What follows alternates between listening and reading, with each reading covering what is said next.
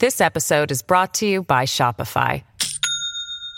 Do you have a point of sale system you can trust, or is it a real POS? You need Shopify for retail. From accepting payments to managing inventory, Shopify POS has everything you need to sell in person. Go to shopify.com/system, all lowercase, to take your retail business to the next level today. That's shopify.com/system. Hello, everybody. This is Marshall Poe. I'm the editor of the New Books Network. NBN listeners like to read books and buy them. So we thought we'd tell you that right now, our friends at Princeton University Press are having a remarkable site-wide sale. You can get 50% off books, including ebooks and audiobooks, with the code 50, F-I-F-T-Y, at checkout until May 31. You can save some real money on Princeton University Press books. I encourage you to go there and check it out. Welcome to the New Books Network. Welcome back to the New Books Network. My name is Ren Veith, and I'm a host on the Human Rights Channel. Today, we have Frederick Schauer here to discuss his new book, The Proof: Uses of Evidence in Law, Politics, and Everything Else. Frederick Schauer is a David and Mary Harrison Distinguished Professor of Law at the University of Virginia. Thanks for coming on the show, Fred. I'm delighted to be here, delighted to talk about the book, and grateful that you're giving me the opportunity. So to start, I'm curious how you came to write this book in the first place. What brought you to this project? Sure. So there's a sort of long-term and short-term what brought me to this project. The long-term is that a long time ago, before my about 45 years as an academic, I was a trial lawyer.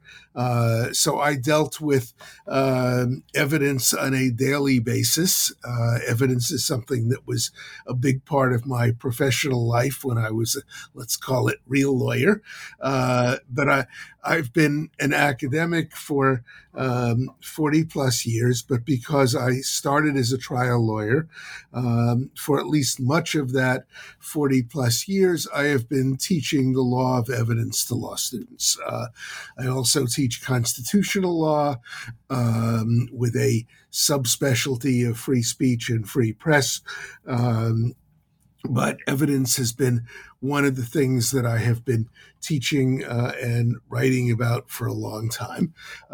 So short term, in addition to my more abstruse work about evidence and evidence theory and so on, short term, I was inspired, I'm not sure that's the right word, but inspired by some of the rhetoric that surrounded the last presidential election in the U.S. And a lot of that rhetoric was about evidence, and a lot of the counter rhetoric appropriately was about evidence. That is, people, when Trump and others were claiming that there was election fraud, some number of political figures and commentators, including political figures from his own party, were saying things like, "Where is the evidence?" And it was interesting the extent to which a demand for evidence and a demand for proof became part of the rhetoric in ways that it is not always the case. And then this was reinforced on January the 6th, 2021, where there were big disputes about who said what to whom and when did they say it and why did they say it. That's all about evidence. So that led me to want to do something more systematic about evidence, combined with the extent to which evidentiary issues were front and center as people debated about vaccines and the effectiveness of vaccines. So it was not just alleged election fraud. It was not just the riots at the Capitol, but issues like vaccination and so on were all about evidence. And that led me to think that there were so many evidentiary issues that were worth trying to somewhat loosely bring together in a book. So that's the background, and that's the book. So I don't usually ask this particular question, but I'm curious about your envisioned audience for this book. Part of why I'm asking this is the question of who the audience might be for this is because I've read a number of law books, and I found yours incredibly accessible, which I mean is a very high compliment, and also unfortunately, as you just nodded to, very very appropriate to the current moment. So yeah, I would be curious to hear who your envisioned audience is. Right. So I think the audience is what I would want to think of as the educated and intellectually interested layperson, not lawyers, not very much lawyers, a little bit. Philosophers who think about philosophy of science and related evidentiary issues, a little bit academics in various non-law, non-philosophy disciplines who think about evidence as they think about history, as they think about facts, and so on. But mostly it is the educated and intellectually interested public. So that's the audience. It's not the audience that sort of, I don't know how to describe this, reads the most serious newspapers, or the ones that the most serious news magazines, or access the most serious forms of general news and general commentary. Yeah, it's interesting to hear you say that, it's not for lawyers. Yeah. Just in reading that, I noticed it was, I don't know, there was a lot of contextualization, a lot of history, there's a lot of philosophy, a lot of different things really woven throughout. Yeah. And it's, I think part of the motivation for the book is that despite what you just said, which I agree with, I think it's also the case that although people make fun of the rules of evidence and people make fun of lawyers when they are engaged in litigation, the law of evidence and the rules of evidence have a fair amount to teach other people when they think about evidence. So sometimes what the law does not carry over, but sometimes it does. And at least as you read, some of this book is about what can the law teach the rest of us as we think about evidence. So yes, it's appropriate to make fun of the law. It's appropriate to make fun of the rules of evidence. But there's a little bit of a there. And I think other disciplines and people can learn from it. So to shift perhaps a little bit away from the law just for a moment, a really interesting thread that I enjoyed in the proof that you're thinking through is that you make it clear that that we're facing different questions around evidence. So there's the question of what evidence is as a particular category, what it means, and all of that. But also there's this question of what we should do with it. And I would love to hear you speak a little bit to this, because I appreciated how clear that was when you were laying everything out. Sure. So it's a nice question. You put it better than I put it in the book. But I think one way of thinking about this, which again draws a little bit on the law, is what do we count as evidence in the first place? So the reason that I say it draws a little bit on the law is that in the typical trial, at least in the typical trial in the common law system. So I realize that this is an odd way to put it, given that I am speaking to someone who is speaking from a civil law jurisdiction. But in the typical common law trial involving a jury, there are two very important steps. One step is what counts as admissible or usable evidence in the first place. The judge has to decide, is this something that we're going to take into account? And then once the judge has decided what counts, then the trier of fact, typically the jury in a common law system, has to decide what to do with it. Those two steps occur in almost every use of evidence. What's the evidence out there, and then what does the evidence add up to?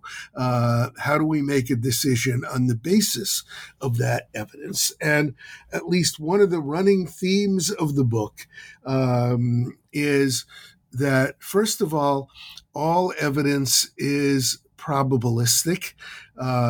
We should not think of something as certain or not. Evidence is probabilistic.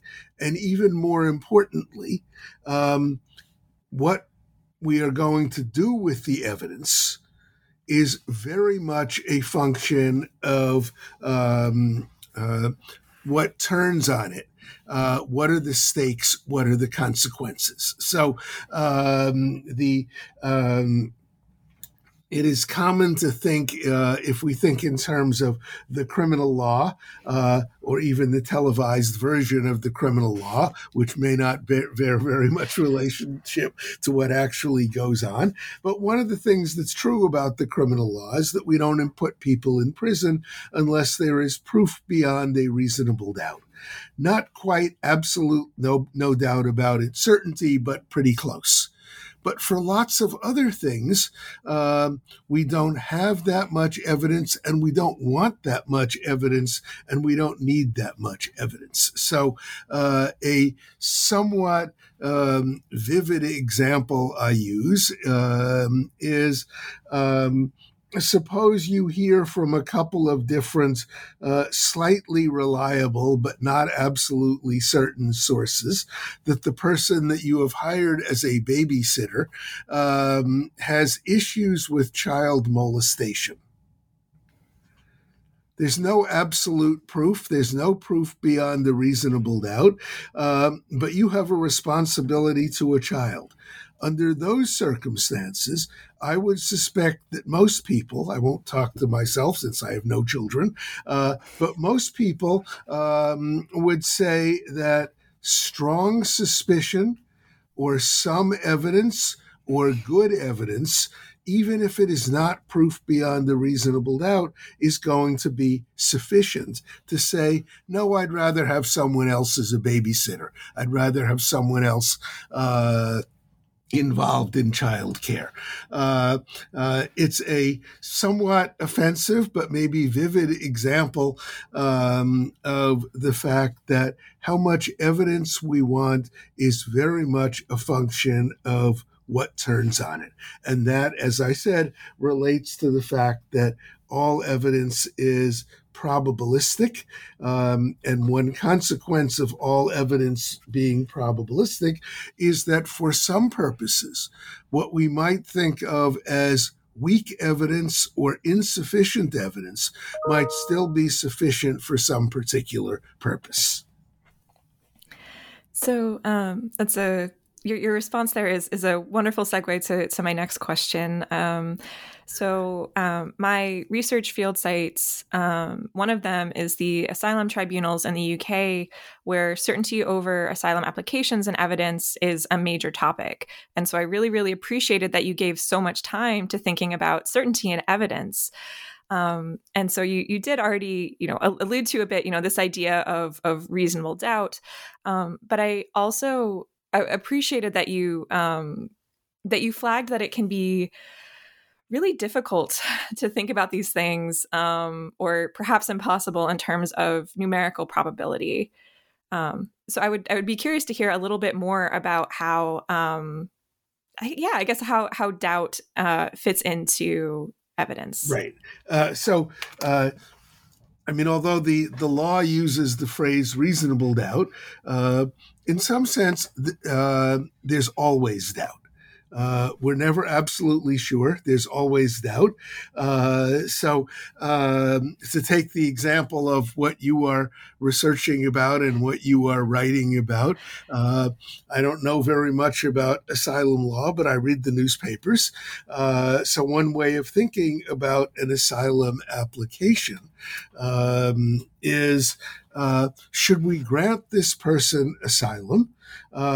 Who says that if they are required to go back to where they have most recently been, they will be subject to torture, their family will be subject to torture, all sorts of horrible things will happen.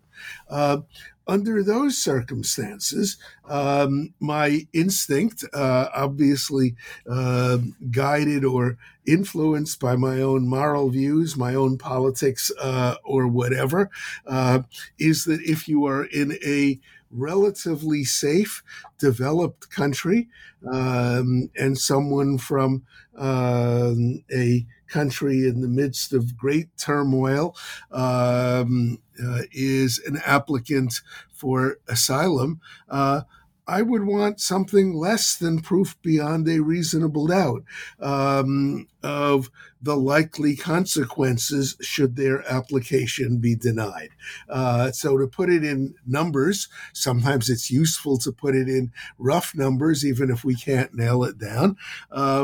If there is a 80% chance that denying an asylum application will subject this person to and this person's family to inconceivable torture, 80% would be good enough for me. I don't know what the UK does. I don't know what Canada does. Actually, I'm not even sure in terms of percentages what the US does. But if it were my decision, 80% would be good enough for me, given that the consequences are serious torture or worse for the person for whom we deny an application. So it's a good example. It's a good example of the way in which these issues come up all the time, and a good example of the fact that in almost every area in which we are concerned about facts, the real issue is, what are the consequences if some claim about facts are true? What are the consequences if some claim about facts are false? So to continue with the same example that you just gave me, suppose you get it wrong. Or suppose the asylum board or whoever makes the decision gets it wrong. If the asylum board gets it wrong, the worst thing that happens is that somebody from an impoverished country gets to live in a comparatively wealthy country of 60 million people. That's not the worst thing in the world. That's a lot worse than somebody being tortured. So even if the asylum board is making its decision on the basis of 80% probability, if they get it wrong, that's okay. And indeed, that's the idea that William Blackstone was talking about 200 and some years ago, when he said, it is better that 10 guilty people go free than that one innocent person be punished. And this kind of, let's call it a calculus in the loosest sense, this kind of calculus comes up in almost every evidentiary determination. So if you'll let me give another example from another part of the book, one of the things I talk about in the book, because it's an interest of mine, is art authentication. When I say art authentication, I am not talking about art evaluation. I am not talking about whether Picasso was a better painter than Monet and whether Monet was a more important artist than Rembrandt.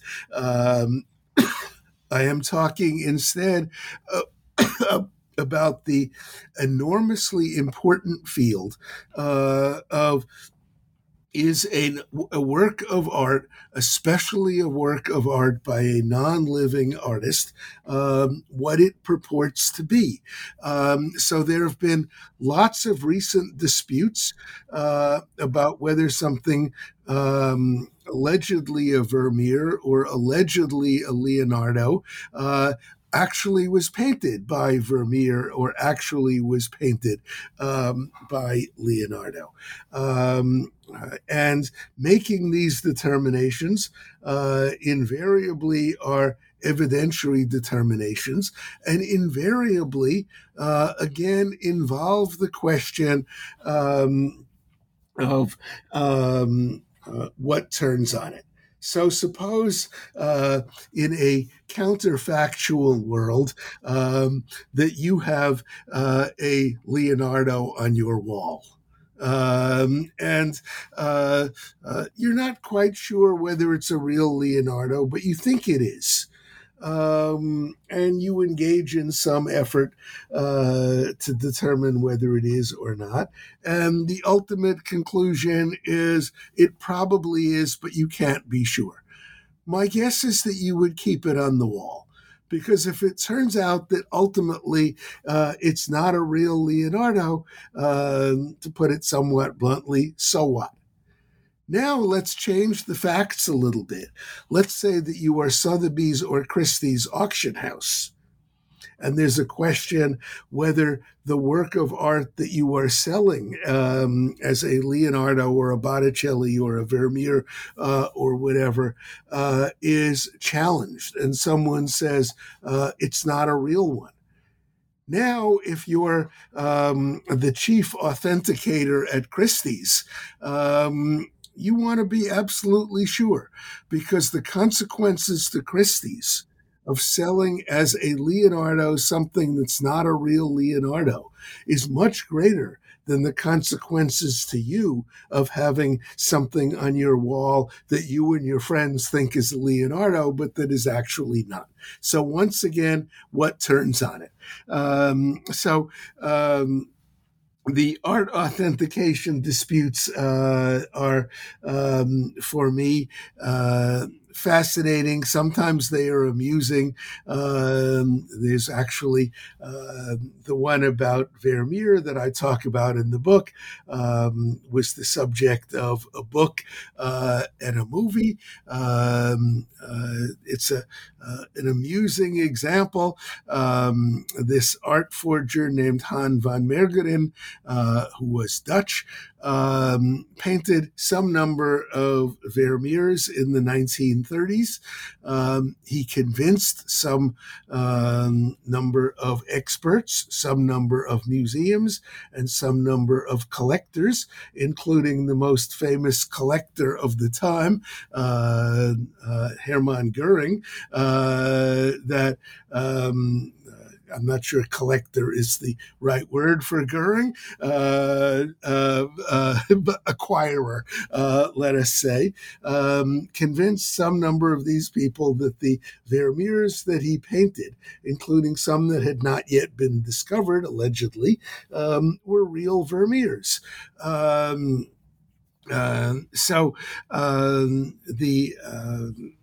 And some number of them were sold, some number of them were in museums.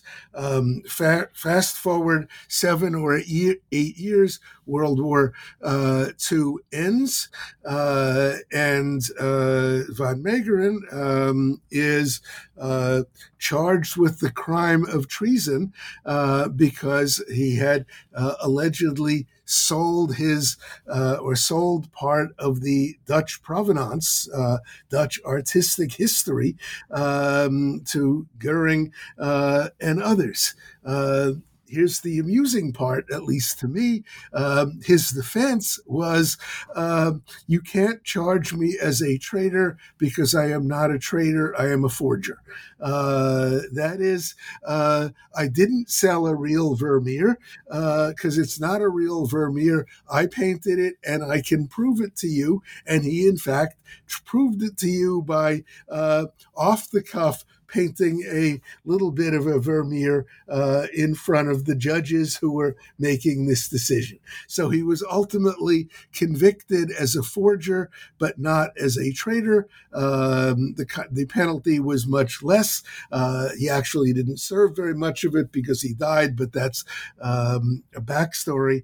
But these issues come up all the time in art authentication. They come up all the time in history.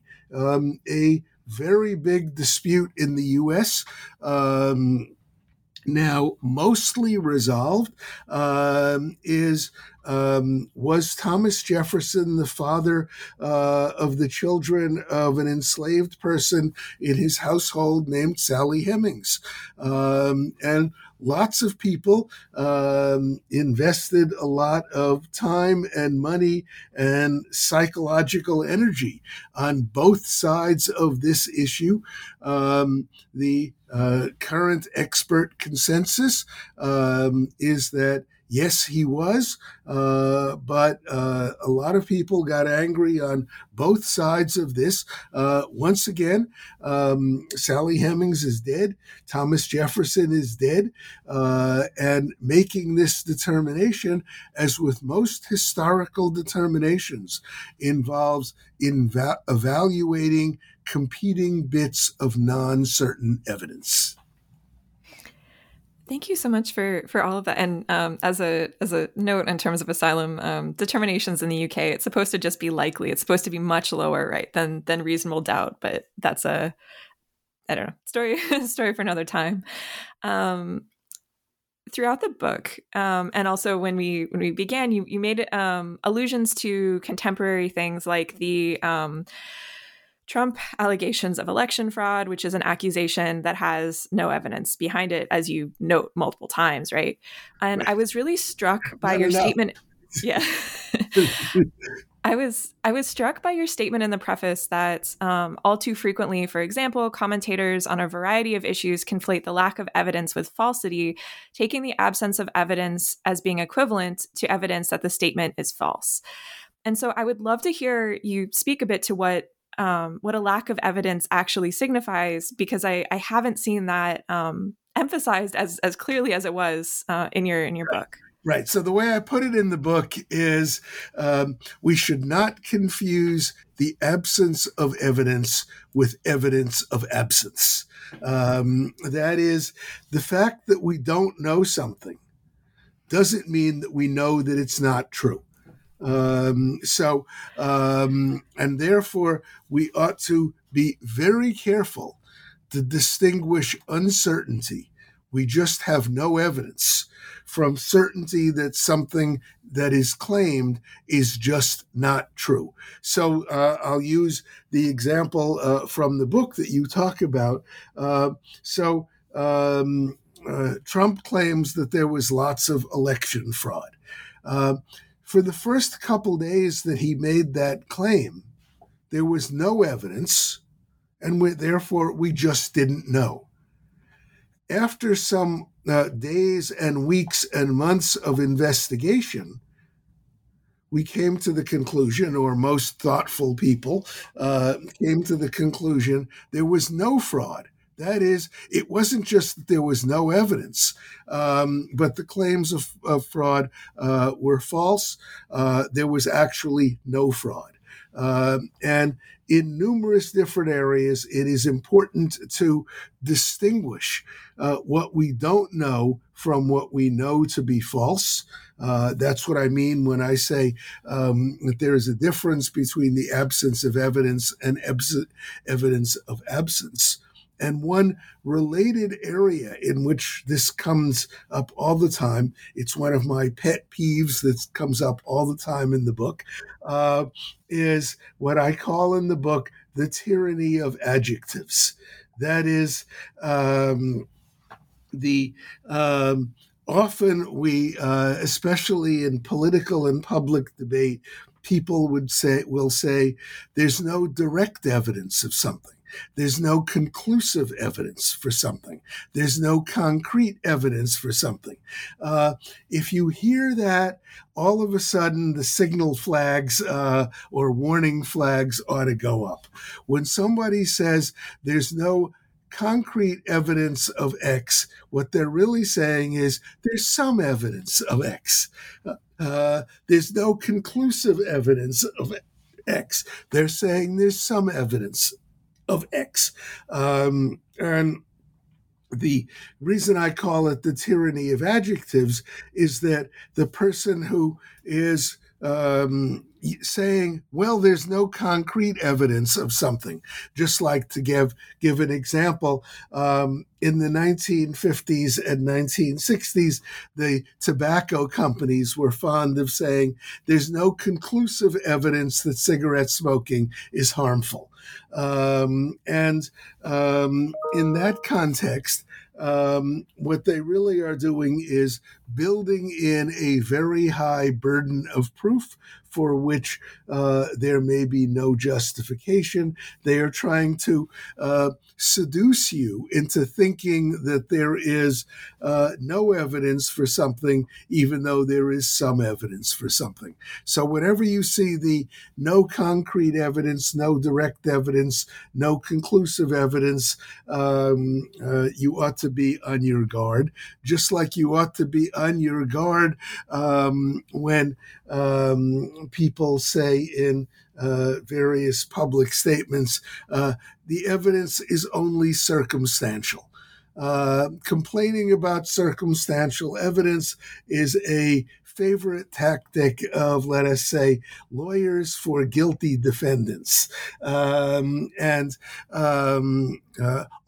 all evidence in one form or another is circumstantial. And almost all non-circumstantial evidence is not as good as we often think it is. We know from a lot of recent events and a lot of recent psychological and criminological studies that so-called eyewitness testimony can often be mistaken, that what we see is not always what actually happened. So thinking that circumstantial evidence is suspect for that reason is a mistake. Thinking that non-circumstantial evidence is absolutely certain is also a mistake. This episode is brought to you by Shopify. Do you have a point of sale system you can trust, or is it a real POS? You need Shopify for retail. From accepting payments to managing inventory, Shopify POS has everything you need to sell in person. Go to shopify.com/system, all lowercase, to take your retail business to the next level today. That's shopify.com/system. So, building on your wonderful response to that question, something else that I really appreciated in terms of engaging with certain kinds of uncertainties around evidence, are your points about skepticism, in particular, how skepticism can go beyond what's reasonable. And I'm thinking in particular about skepticism as of a particular kind of evidence as I don't know, as verifiable, as reliable, as usable, et cetera, et cetera. So I would be curious to hear you speak a little bit to, I guess, what I would call maybe reactionary skepticism to certain kinds of evidence. Okay, right. So it's I think this relates to a little bit what we were talking about a few minutes ago about uncertain evidence. I think there is a tendency, and maybe it's more common in some fields than others, to take the absence of certainty or the absence of verification as indicating that there is no truth to be had. There is no truth to be discovered. There is no there. So I am not, to use a fancy term, I am not an epistemological skeptic. I believe that there is truth and falsity in the world. I believe that there are some things that are right and some things that are wrong. I believe that most of us believe that. And the kind of skepticism we may see in some corners of some academic disciplines, that there's no truth, there's no knowledge, there are no facts, is not something that I am comfortable with. Now, that said, I am comfortable with recognizing that it is appropriate to be skeptical at times about how we know what we know.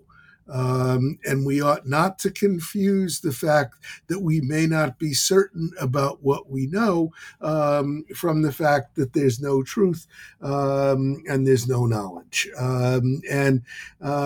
Being careful and thoughtful about evidence may help us approach truth, may help us approach knowledge, even if we can never be absolutely certain. And thinking that because we are not absolutely certain means that we don't have any knowledge or that there is no truth is a mistake, and I want to guard against that. So to put it in, I'm not a global skeptic. I'm not a global skeptic, and the book is not a globally skeptic book. I'm thinking about some of the points you raised throughout the book in terms of, right, like this very basic question of, what do we do with evidence? What can evidence tell us? What's the context? All of these really big questions. And in a few places you highlight this thread of assumption that we all have, that draws upon past action, past evidence, and makes that link to future action. And so this isn't asking, how evidence can predict the future, but what do you see as the limits on evidence, including things like federal judicial limits, as you highlight from the past as proof of the future? Right. Good. So this may be the main area in which what the law does is appropriate for the law, but it does not and should not carry over to our everyday evidentiary determinations. So the law, at least the common law, the law in its, let's say, Anglo-American judicial context, tends to be very skeptical of what it calls character evidence, and very skeptical about the ability to use past acts as proof that someone did or did not do something now.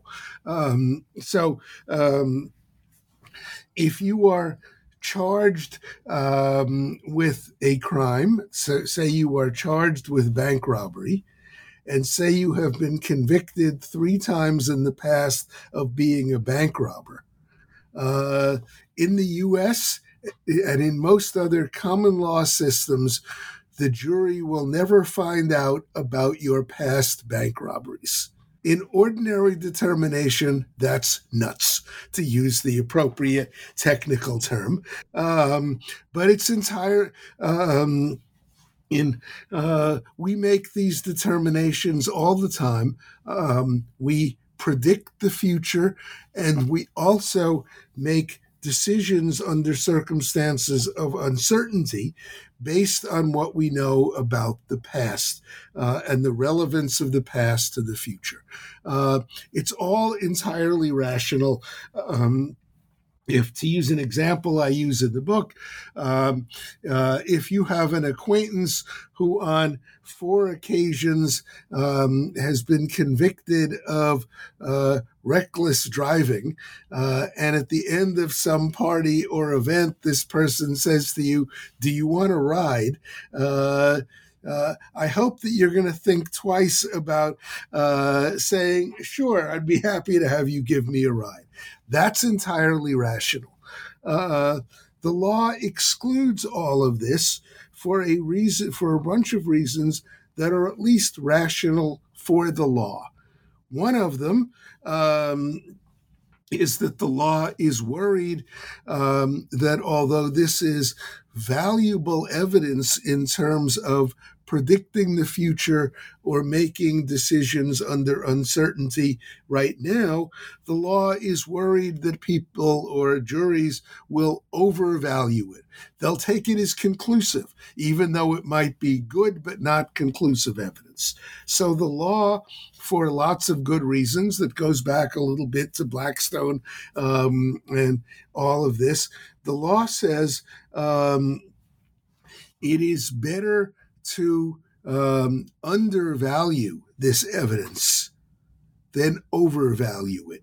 We are worried that juries are going to overvalue it. We are worried that juries are going to take what is good evidence as conclusive. So in order to guard against overvaluation, we command that the juries undervalue it by not letting them hear about it in the first place.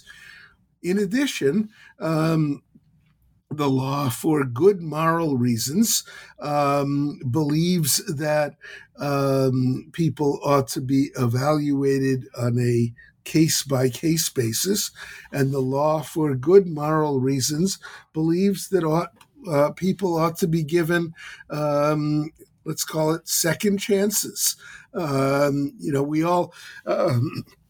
We've all seen these bad movies where someone is convicted of some crime. They serve time in the penitentiary. They are then released, and nobody gives him a job. And he complains, nobody gives me a job. I've already paid my debt to society. I want someone to give me a second chance or give me a new chance. The law, for lots of good reasons, thinks that this is an admirable goal, that you pay your penalty, you serve your sentence, or whatever the penalty is, and then you ought to be entitled to start over again. That may not be the wisest thing to do in everyday decision-making about who to take a ride from or which merchant to trust and so on, or to take a particularly vivid example from the recent news. Are you going to buy securities from the people who have been involved in the most recent events regarding crypto sales? Now, I'm not even sure what a crypto is. The only thing I'm sure about is I don't have any. But are you going to buy securities from the people who've been involved in all of this? And I think many of us, including myself, would say no. Entirely rational decision based on past acts or even based on past accusations. But there are good reasons why the law would not want to do this, and good reasons why many of us in many contexts would not want to do what the law does, just as there are good reasons for the law doing what the law does. So the last question that I have for you about your book, you use climate change as an example in a number of places throughout the proof, in terms of an example that something we have information from scientists, we have evidence from scientists, but we don't necessarily know how to get to that ideal cutback on fossil fuels, and also thinking in terms of something that has been framed as politics, thinking of the Coney Barrett questioning that you nod to, as well as thinking about an idea of expert consensus. And I know that climate change is front of mind for many. Perhaps this is in part because I'm in Montreal, which was the site of COP15, COP15. So I would love to hear how you see climate change as an example of all of these big questions of evidence being tied together, because that seemed I don't know, really clear to me. And I appreciated this this thread throughout. Yeah, good. Okay, so I mean, one of the interesting things about climate change is that for those of us who believe it is real, uh, we don't actually know why we believe it's real, other than we rely on the experts. Especially maybe over the last couple of years, we've seen examples of it. But the mechanisms of climate change involve scientific expertise that's totally beyond my comprehension. I rely on experts. And then there's but then there's the problem of how do non-experts know who the experts are and who they're not. Some of that is based on credentials. I rely on the fact that people win Nobel Prizes or things of that sort, or they have fancy university positions in scientific disciplines. But all of this is indirect. And I think in many scientific areas, it's essential that we rely on experts, but it becomes increasingly essential that we think carefully about who the experts are and how we know who the experts are, especially in an area in which everybody is an expert about something. So one of the things I mention in the book, in the chapter on expertise, is that there are people these days who claim to be lifestyle experts. I don't know what a lifestyle expert is. I'm not sure the people who claim to be lifestyle experts know what a lifestyle expert is. But there are experts in climate change, in physics, in meteorology, in chemistry, and so on. I rely on them. I hope justifiably, but what I'm doing when I rely on them is aggregating different credentials from different areas and relying on various different credentialing organizations or institutions or whatever.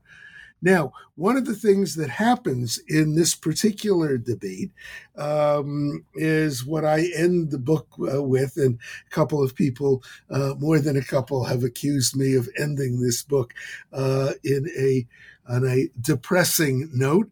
The last chapter of the book, which draws pretty heavily on some modern cognitive and social psychology, is about motivated reasoning. So motivated reasoning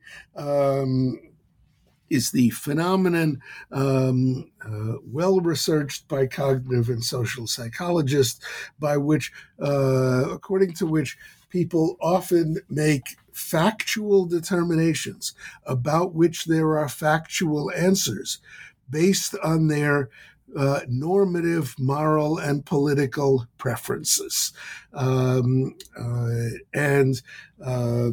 The phenomenon is familiar to all of us who are sports fans. Did the ball go over the line or not? We all know that depending on which team you root for will be a determinant of whether you think the ball went over the line or not, even though there is entirely a factual matter. If I am a fan of one, I should say, in deference to where you're located, let's say the puck go over the line or not. If you are a fan of the Chicago Blackhawks, and the question is whether the Canadian scored or not, you have an interest in the puck not having gone over the line, and you really believe that it didn't go over the line, just as Canadiens fans will think that it really did. That's motivated reasoning. And I say this with some trepidation, although there are things in the world that are more important than hockey, like climate change, for example. The same phenomenon exists throughout all of this. We see this in the U.S. We saw this in the U.S. about how people evaluated the events of January the 6th, 2021. That overwhelmingly, people on one side of the political divide made entirely factual statements or reached entirely factual conclusions based on their political preferences, even though there was a fact of the matter. This happens so often. This is such a pervasive phenomenon that it casts doubt on our ability to, let us say, objectively evaluate evidence. And that's why I end the book on this somewhat depressing note. Well, thank you so much for your time today. At least for me, I don't think it ends on a depressing note. I really enjoyed reading it. I found it incredibly engaging. And so thank you so much for speaking with me about The Proof. Before we close for today, would you like to let listeners know about other projects that you might be working on? So I remain interested in evidence generally, and want to do more. And I'm thinking about doing a little bit more on, and it relates to the climate change issue, evidence in public policy. Rather than just evidence about what happened or what didn't, evident like whether it be climate change or the harmfulness of various substances. I'm interested in all of that, but I also work in my legal theorist domain. I'm working on and continue to work on questions of legal sources, but also, and it relates a little bit more to evidence, as someone who thinks occasionally skeptically, or more than occasionally skeptically, about freedom of expression. I am interested in the question and work on it and write about it. Does debate and freedom of expression incline towards truth? John Milton, 300 and some years ago, said, "Whoever knew truth put to the worse in a fair fight with falsehood." I'm not sure Milton was right. And I continue to think about the extent to which letting everybody say whatever they want inclines towards truth or inclines towards knowledge. So that's about evidence too, when it relates to what this book is all about. So thank you very much. This has been lots of fun. I hope people read the book. I hope they engage with it. I hope they disagree with it. Well, thank you so much for coming on the show. Thank you.